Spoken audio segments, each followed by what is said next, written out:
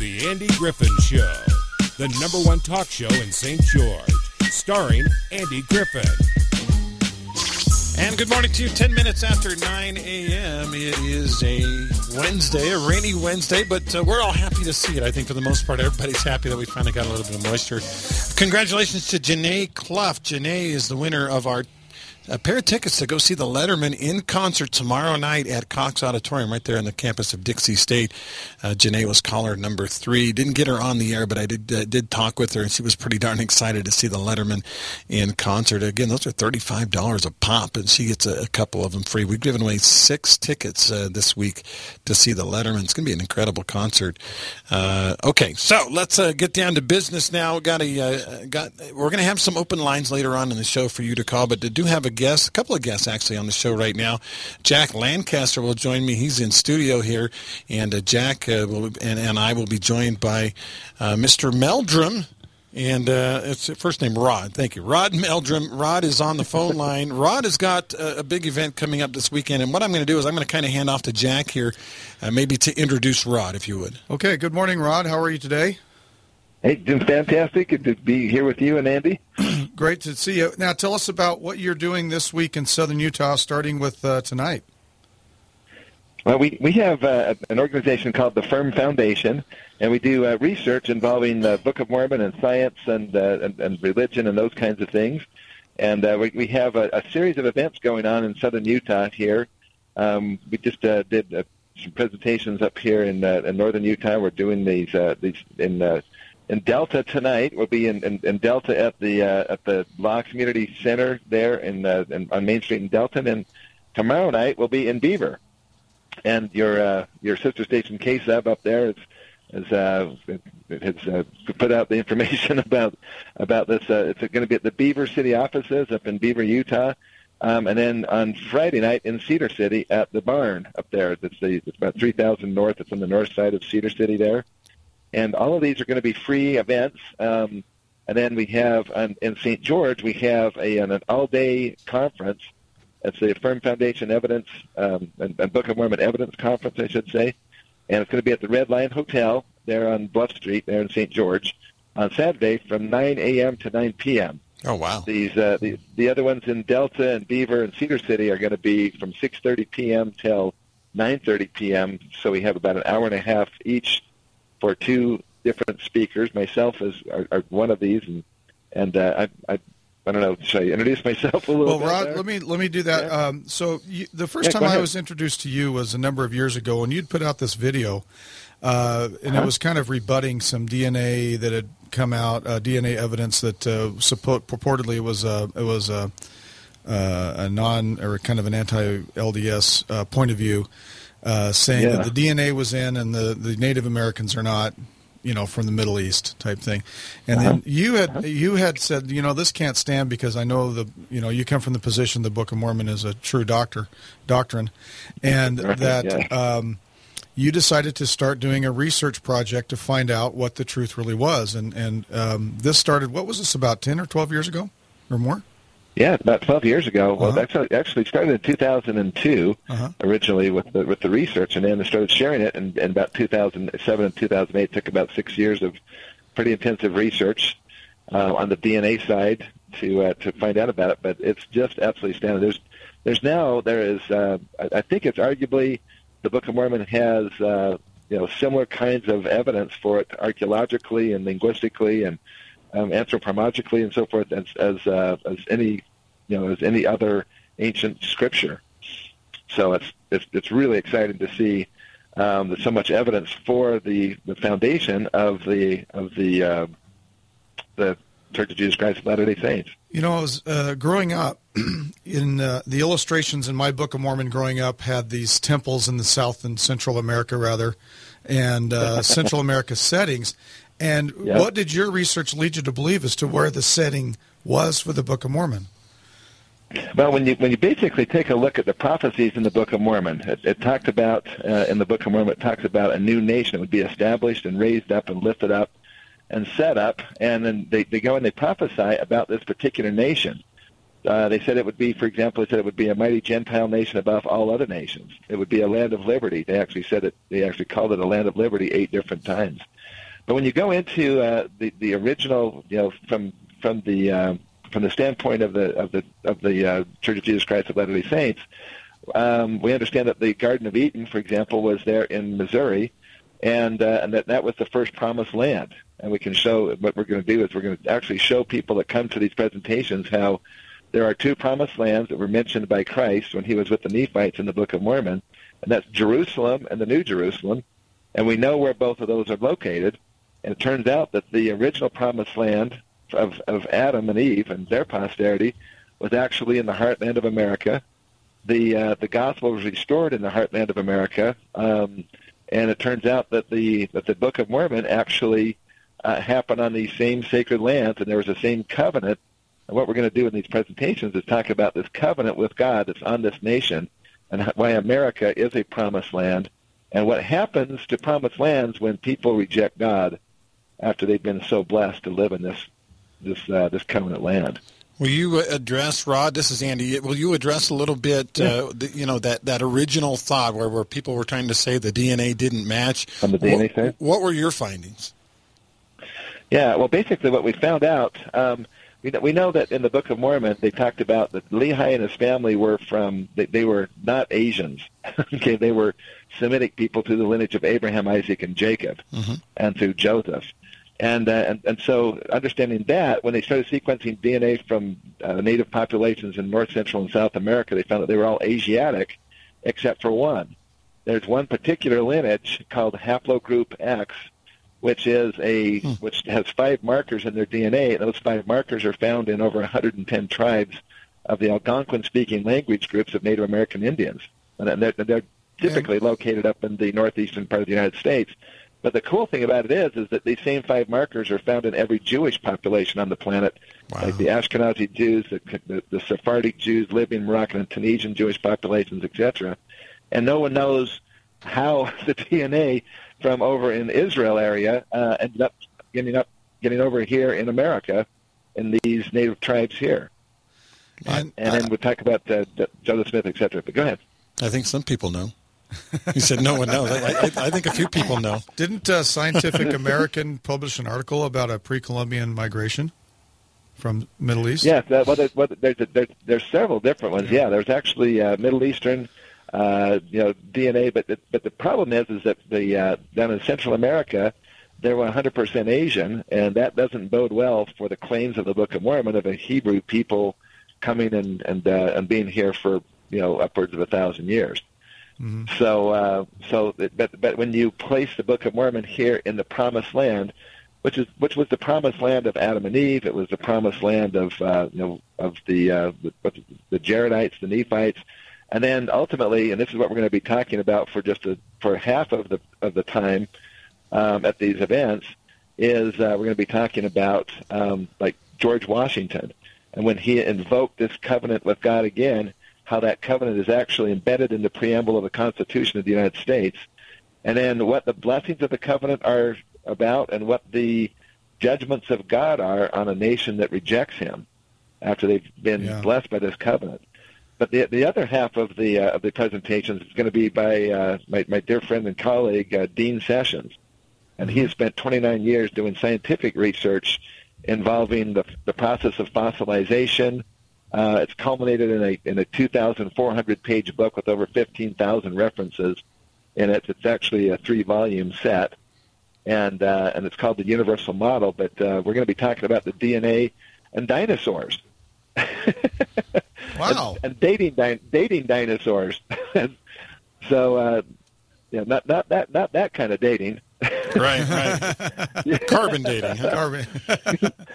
Well, yeah. In this particular case, it's radiometric dating, but we've actually, myself and Dean Sessions and other about 50 colleagues that we have involved with the project, we actually were the first in the world to actually be able to take a piece of wood and turn it into a piece of petrified wood.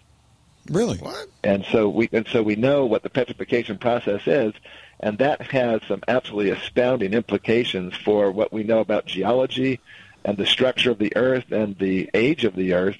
and all kinds of things change when you understand how these rocks form. And we're going to talk all about that in the Universal Model segment, which is about half of the time of each one of these events. And this event, again, just to remind folks, is this Saturday in St. George at the Red Lion Inn, starting at 9 a.m. and going through 9 p.m. 9 p.m. And Rod, it's a long day, but it's going to be awesome. What is the admission, and how do you get tickets to go? Admission is $10 per person, and you just go to bookofmormonevidence.org. And there's an events right at the top of the page. Just click on the events page, and you can see all of the events, including the ones in Delta tonight, Beaver tomorrow, Cedar City on Friday night, and then the Red Lion Hotel there in Bluff Street there in St. George on Saturday. Ron, I was looking at your website a little bit, and there's a link between the Hebrew language in North America, which a lot of people will be like, now, how can that be? Can you address that a little bit, too? Yeah, there's actually 7 different locations or artifacts that have been discovered in North America that have Hebrew language. Wow! And for example, one was actually well, actually, in support of the Book of Mormon claims, because the Book of Mormon, in the Book of Mormon, they wrote the book in what they called the Reformed Egyptian, which we don't know exactly what that is. But Mormon actually kind of decried it. He said, if I could just write in Hebrew, there would be no imperfections in my record. And so Hebrew was the primary language of the Book of Mormon people. And it turns out, for example, the Smithsonian Institution had an archaeological dig that they were doing back in 1889 in a place called Bat Creek, which is basically on the Tennessee River there in Tennessee. And when they dug down into this burial mound, they found the 8 skeletons, and then they found another skeleton that was off to the side, not with the other 8. And when they dug that skeleton up, underneath him was on his chest bone, basically on his breastbone, there was a little stone sitting on top of his chest. And that little stone had some characters on it. And as they looked at the characters, they said, well, this must be some kind of Paleo-Cherokee or something. And so the Smithsonian actually published it back then. About 2 years after that, it was actually published by the Smithsonian. And then about 75 years later, some Hebrew experts were looking at the publication by the Smithsonian, but happened to be on the other side of a desk looking at it upside down, and realized that the characters are beautiful Hebrew characters. And so they got some of the world's foremost epigraphers at the time actually took another hard look at the stone. They actually located the stone that was in the Smithsonian, and they dragged it out and took a look at it, and they said, sure enough, it actually is Hebrew, and it spells out basically the phrase "for the Judeans." Wow, I'm looking at it. And now Jack just called it up on his phone. I'm looking at that right now. That's incredible. Yeah. And now it's actually on display at the Cherokee National Museum in Cherokee, North Carolina. And it's, of course, it's controversial. I was going to say there's a lot of people going, now, how did a Cherokee burial site have Hebrew figures? But that wasn't Cherokee. Wasn't that a Hopewell mound? Yeah. Hopewell. Yeah, it was. It was a Hopewell mound. It dates right exactly into the Book of Mormon time when did frames. when did the Hopewells date? Yeah, exactly. When is that? The Hopewell started to show up in basically in Florida around the Tallahassee area, about 550 BC, and then they crescendoed into a massive civilization. In fact, there's a fairly new book out. It's about 4 years old now. It's called The Illustrated Encyclopedia of Native American Mounds and Earthworks.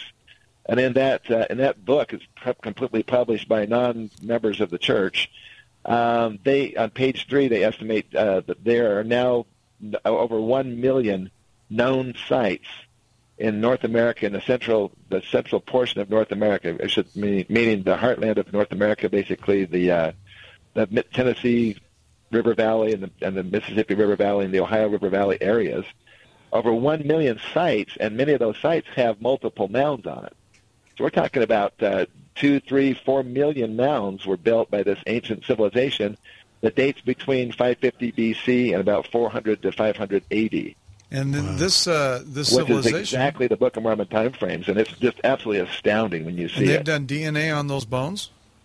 And haplogroup. Yeah, they sequence DNA from a number of different Hopewell mortuary sites, and they have the same 5 markers as in the Druze population of Israel. Wow! So, and what's really fascinating is the population of Jews, I should say Israelites, that are in Iraq, because these are people who actually can trace their ancestry all the way back to 586 BC, when they were removed from Jerusalem by force under King Nebuchadnezzar and the Babylonians, and they were hauled back to Babylon as slaves, and that Iraq is Babylon today. Babylon is Iraq today, and they sequenced 43 individuals from this Iraqi Jewish population, and guess what? They have the same 5 markers as the Ojibwe and the Sac and the Fox, the Potawatomis, and also the Sioux and the Cheyenne, the Blackfoot out here, and the Cherokees. All these Native American tribes here in North America. It's just absolutely amazing. That's incredible. Now, I want to ask a couple of personal questions, Rod. It seems like this is a real labor of love for you, but oftentimes when someone says labor of love, that means you're not making any money at it. It sounds like to me you've dedicated a lot of time. You're very learned, obviously, to this project. How are you making it happen? Well, actually, we do a couple of big conferences every year. We have the International Book of Mormon Evidence Conference, which we do in April, and we do another one in September. Awesome. Last April, when we had 91 speakers, over 165 classes in 3 days, and had holy cow, about 7,500 attendees that came to it at the Davis County Convention Center for the whole 3 days. We have other ones that we do in the fall of the year. I do a number of tours as well. We have about 4 or 5 tours scheduled for next year that actually take people out to actually show them, that the head plates, the breastplates, the ditches and earth banks, and so forth. The movements of the Nephites as they went from place to place, from the land of Nephi to the land of Zarahemla to Bountiful, and then finally up to the hill Cumorah. And bottom line is that this has become the new dominant geography understanding. In fact, the new films that the church is putting out on the Book of Mormon, people will notice that they have no longer got any Central America stuff in the films.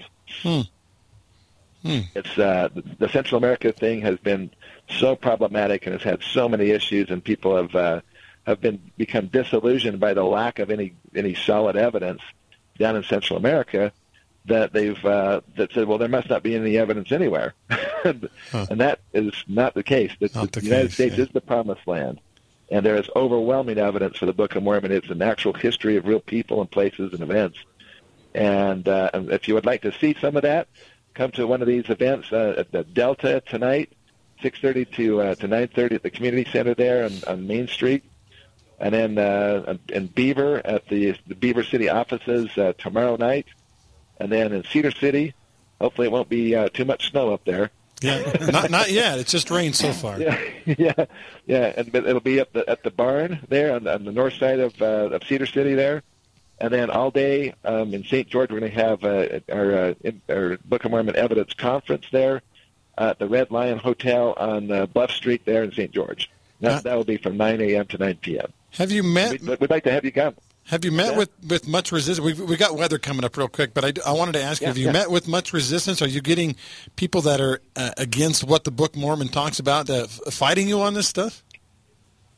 There has been at the beginning, back when I started doing this in 2008, 2009, there was a really harsh resistance because people have thought, well, gosh, the churches publish stuff with the Central American ruins in there and all that.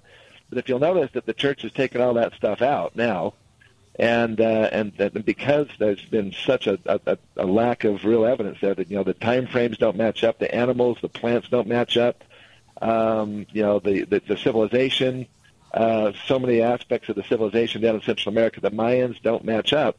But when you put it up here in a North American setting, it just all works, and that's why my book became the #1 best-selling book in the church on the subject.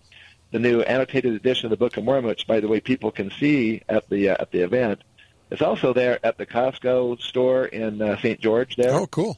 They can get the new annotated edition of the Book of Mormon. We've already gone through almost 25,000 copies. It's been less than a year.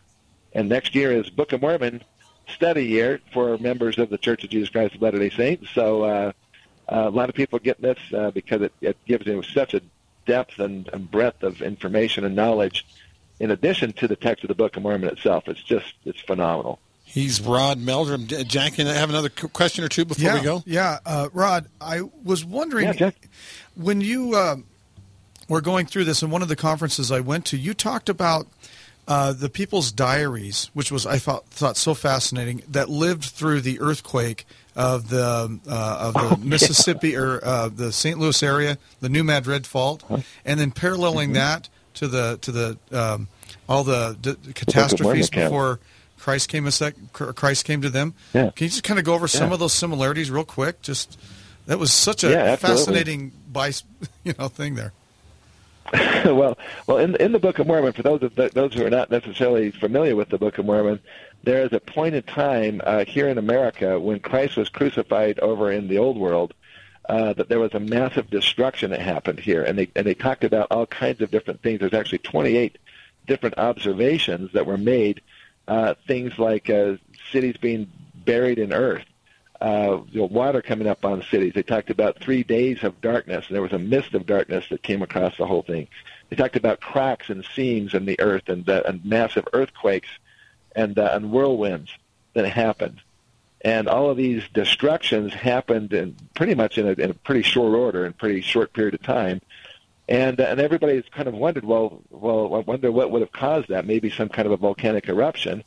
But there's no volcanoes in the heartland of America, at least not that went off around the time of Christ. And so, is there a different explanation?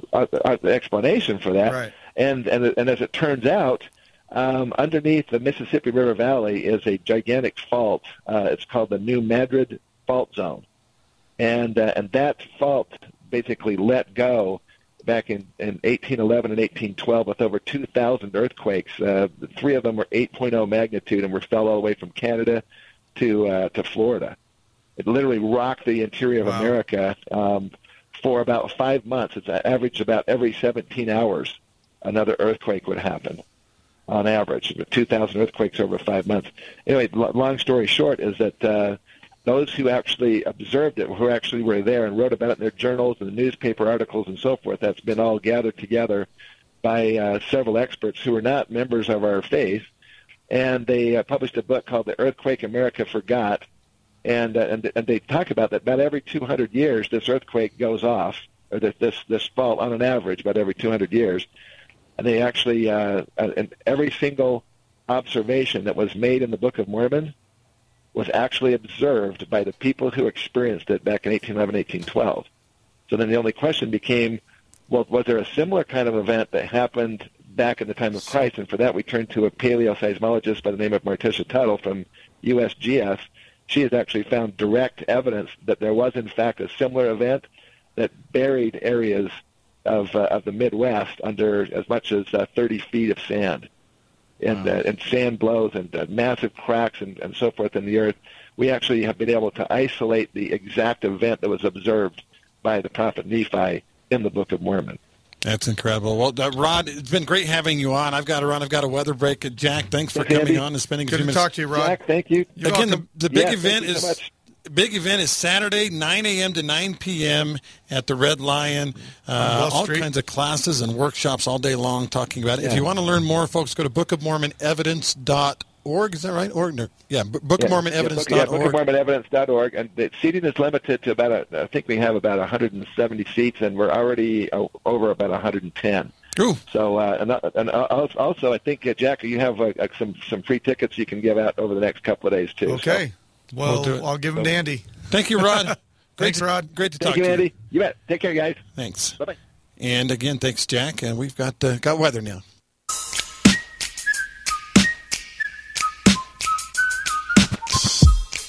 Good Wednesday morning to you. I'm Andy Griffin. This is the Andy Griffin Show on News Radio 94.9, 890 KDXU. We had a couple of guests on, Rod Meldrum and Jack Lancaster, talking about kind of an interesting workshop he's got coming up this weekend at Red Lion Hotel. It's basically scientific evidence for Book of Mormon for the Book of Mormon. And if you'd like to be involved with that, go to bookofmormonevidence.org and click on the Events tab. And and find out more about it. That's kind of a topic that's evolved over the years. And again, the early people believed that the Lamanites, if you will, Lamanites and Nephites were in Central America, but it's turning out it looks like actually a lot of that took place in North America, not Central or South America. So just a kind of a fascinating topic. And Jack actually is friends with Rod Meldrum, and Jack, who works for Cherry Creek Media, said, "Hey, you got an opportunity, you got a chance to get him on the air. Can you do it?" And I was like, "Sure, let's have him on. Let's talk about stuff." And I thought it was very fascinating what he had to say. Whether you're a member of the Church of Jesus Christ of Latter-day Saints or not, fascinating scientific. I love science. It's fascinating scientific evidence to some of that stuff that went on. By the way, it kind of popped into my mind that my dad, his name's Rodney Griffin, he wrote a book back in the, I'm going to say the late 80s maybe. Could have been early 90s, but I'm thinking 80s, called Scientific Evidence for Miracles, for Scriptural Miracles. And I don't know if that book is still available on Amazon because it's an old book at this point, but it's kind of fascinating, that kind of full circle. And he wrote that book with Clayton Bruff. They were both, Clayton's a climatologist, my dad was a meteorologist, and a geologist and a geographer. And anyway, it is an interesting book, and it talks about not just the Book of Mormon, it talks about Bible and other scriptural miracles and things that went on, and how you can prove a lot of that stuff out, that they actually happened just by using science. Fascinating topic. Anyway, let's go back to the phone lines. Seth is with us today. Morning, Seth. How are you today? 2.2 inches of rain and snow mixed together coming down on my windows and melting. Wow, we're just getting a little bit of rain right now. It's actually been dry most of the morning. It did rain last night here in St. George, but it just started to rain again here up on Bluff Street. But you've got 2.2 inches already? Already, and it was quite snowy last night. Now, people, I'm at a mile high, 5,300 feet higher than Denver, and many times when it's raining, even on Highway 18, it's snowing at my house, and it's right at the break point, and so the rain comes down swirling, and of course you can't see it, because as soon as it hits the ground, it melts. So we're at 38, and there's granules of snow landing on my window as we speak. Well, I don't envy you that, because as it gets colder tonight, that it probably isn't going to melt when it hits. You bet. And of course, my plants and all of the animals are just dancing, and ducks, which are dinosaurs, really, speaking of the Book of Mormon and the dinosaur connection, they just love the colder the weather, the nastier the weather, they call it what? Duck weather? Yeah, that's right. Yeah, okay. Well, my ducks are singing and dancing right now, and they really enjoy this weather. And if it's too rainy and nasty, maybe at 4 o'clock you come over to Afrogato's and have some exotic hot chocolate there that will knock your socks off, and you can have some hot chocolate and walk through the farmer's market this evening. Yeah, and that's indoor, right? Yes, so you don't get your snow in your hot chocolate. Well, I'm not sugar. I won't melt in the rain, but it is nice to be inside rather than outside for a situation like that. You bet. If you're wanting to pursue this thing about the faults along the East Coast and in Illinois and that area, there are huge caverns in the ground, and you can go down, or apparently the people in the know, the Masonic order and some of the religious orders that are secretive, have what they call the Illuminati playground. And you can go down, apparently, only if you have a ticket and only if you know how and when. And there was a fellow that wrote his graffiti on the walls of these caverns, and the graffiti, whether it was him or not, says Abraham Lincoln. Huh, really? And what they were looking at is they had platforms built, and there was something called like stasis chambers that were in there with some kind of blue or purple light, and inside the cases there were 14 to 15-foot giants with gold bands, like the stuff you would see in the Book of Mormon, battle helmets, swords, all kinds of uniforms and regalia that they had on inside of crystal chambers with these lights in them.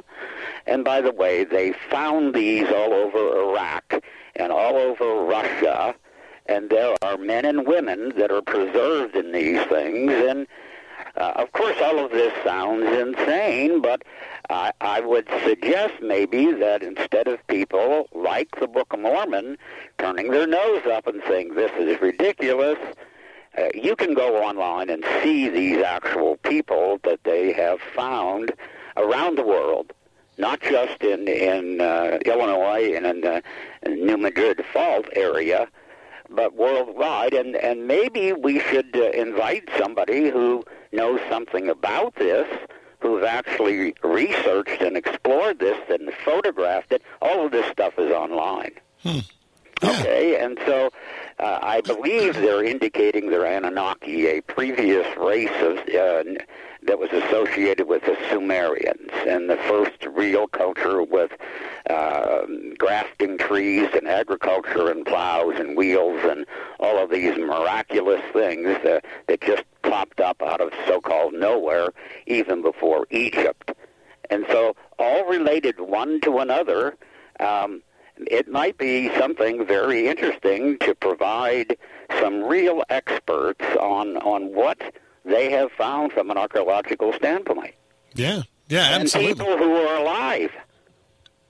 Yeah. Now I want to shift gears here for a minute. In fact, what I'm going to ask you, Seth, if you're okay with it, I'll have you hold on during the break, because I wanted to talk a little bit today and change topics, but I wanted to talk about, there were some protests in Maryland about 5G. And I know you've done a little bit of research on 5G and what's basically, you had 3G, 4G, now 5G with our smartphones. Are you okay hanging on? And we talk a little bit about that when we come back? I'd love to. All right, hang on, Seth. It is 9:47, and it is time to thank Joe Shoney. Joe Shoney is a local loan consultant focusing on customer service. The thing I love about Joe is he puts himself out there. He says, go ahead and write a review about me and your experience, and he does great online. And out of 5 stars and 267 reviews, he averages 4.91 stars. I wonder if one guy gave him 2 stars. Everybody else is 5. I don't know. For instance, this is, let's see, Anna in Hurricane says, thanks, Joe. That's it, 5 stars. Thanks, Joe, 5 stars. They're satisfied when they're short on words and high on stars. This is Matt. Matt says, I've done several transactions with Joe and Sue, and they always deliver top-level service and communication throughout the whole process. This is Frank in Cedar. Said, Joe and his assistants worked diligently to get us through the loan process. This was a long-distance application, and they communicated clearly and always in a timely fashion. I love those kind of reviews. I know Joe does too. So you got to get a hold of Joe Shoney. It's 435-590-6300, or you can email Joe at joe.shoney, S-C-H-O-N-E-Y, joe.shoney at nafinc.com. We'll be right back. Morning, everybody. It's 9:49, actually 9:50 now on News Radio 94.9, 890 KDXU, and a rainy day. It's been a weird show. I had a guest about less than an hour before they were scheduled to come on, text me and say, I just can't make it. I'm sick, and I don't think I'm going to make it into the studio. And we briefly entertained the idea of having them on the phone line and just decided we'll reschedule them for another time. So at the last minute, Jack Lancaster was able to get his friend Rod Meldrum on the air. He's got a big workshop coming up this weekend. Go to bookofmormonevidence.org to learn more about it. In St. George, it's a 12-hour all-day long workshop on Saturday at the Red Lion Hotel. And if you're interested in basically scientific evidence backing up claims made in the Book of Mormon, you're going to want to get to this thing. bookofmormonevidence.org is the address. And so we had them on for a few minutes. He had to go. We had to take a break, and we came back and talking with Seth. And I appreciate Seth hanging on the line. Seth Stinson is with me. And as you know, I like to do a lot of research for my shows, Seth, and when something like today happens where you have cancellations and new guests and all kinds of things, I don't, unfortunately, have as much research time as I would like. But I noticed today on the wire there were some protests in Maryland, people protesting the new 5G that is just about to be activated in Montgomery County in Maryland. People are saying that 5G is actually carcinogenic. It could kill you. What do you think, Seth? Of course it can, and scientifically it vibrates the oxygen molecule and may lead to complete massive damage. The current cell phone technology oscillates oxygen molecules, water molecules, like a microwave oven similar. Mm-hmm. And these, you put a cell phone up to your head, and you have scientists who take thermographs, cameras that are designed to change color, that show the intensity of radiation that is being emitted from the phone, and it shows near where the phone is located different colors indicating heat, and that those configurations in the face, in the head, down the shoulders, and into the chest stay there for a half hour when you hang the phone up. Wow. Okay, and so this is going on. They put a cell phone, by the way, if you go to General inside your iPhone or any phone, it says right in the warnings in the cell phone that the manufacturer has provided, don't put this thing near your body. Okay, you got to be so many centimeters or this or that, but the thing is dangerous. I don't own a cell phone. I don't let Wi-Fi in my house. I'm speaking to you from a landline. Every computer connection is Ethernet. Okay? Because I do believe there's something very seriously going on. And, of course, all of this information is being withheld from the public. Terry Hutchinson in the school district wants to fill our classrooms with Wi-Fi, wall-to-wall, 5G, they call it, whatever. And it is... nobody really understands, and all of this information is readily available. They're turning on 5G in New York City, and it's going to move across the country. Our president and the like is providing funding for 5G and for these thousands of transmitters, millions of transmitters that now have to be placed within 500 feet of each other. So there's going to be one on everybody's house.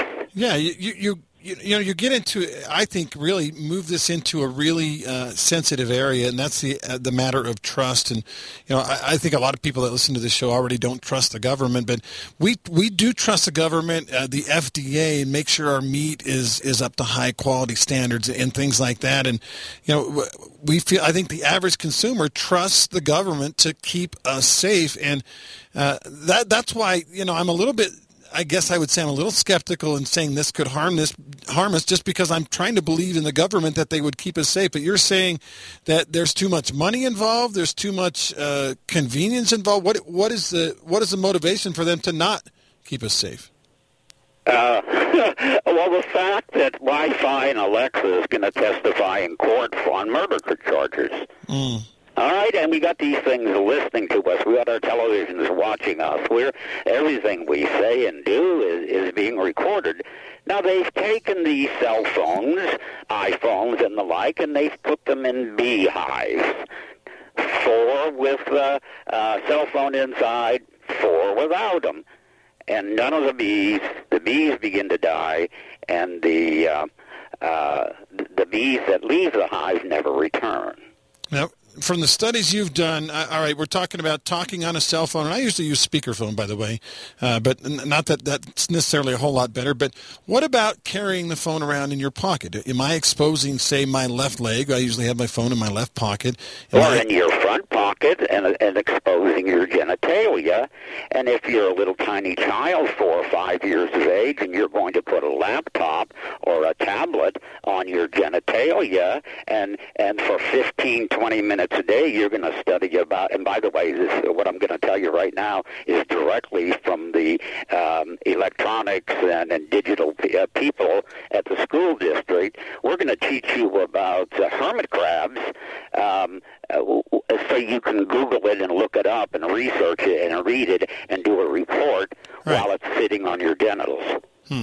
Okay, I don't like this. I don't want my granddaughters being exposed. And as you heard Terry Hutchinson tell me on the radio, he said, Seth, if you don't like this BS, pull your kid out of school and homeschool her. Yeah, I heard him say that. I remember that, yeah. Well, I got a problem. I got a daughter, and I've got a family, and I don't have direct control of my granddaughter. Yeah, I could see that. Crazy old grandpa telling me to pull her out of school. I could see that. You know? Yeah, and of course these are babysitters, and we keep generating bigger and fancier school systems that cost more and more money. In fact, every time I mention Terry Hutchinson and the school people, instead of reducing the number of schools, we want to increase it. When everywhere I go, I can get a MBA from online sources that you could feed with your internet and not be irradiated each day through the Ethernet. Yeah. Okay, let's use light. Let's use a cord. Let's not fill our environment. And every time you turn the TV on, they've got some new Wi-Fi thing to put in your house. Your refrigerator, your pantries, your ask questions of Alexa. But here's the thing. I think the cow's already out of the barn, so to speak. I mean, Wi-Fi is everywhere. I don't know anybody that doesn't have, except you, I guess, that doesn't have a cell phone.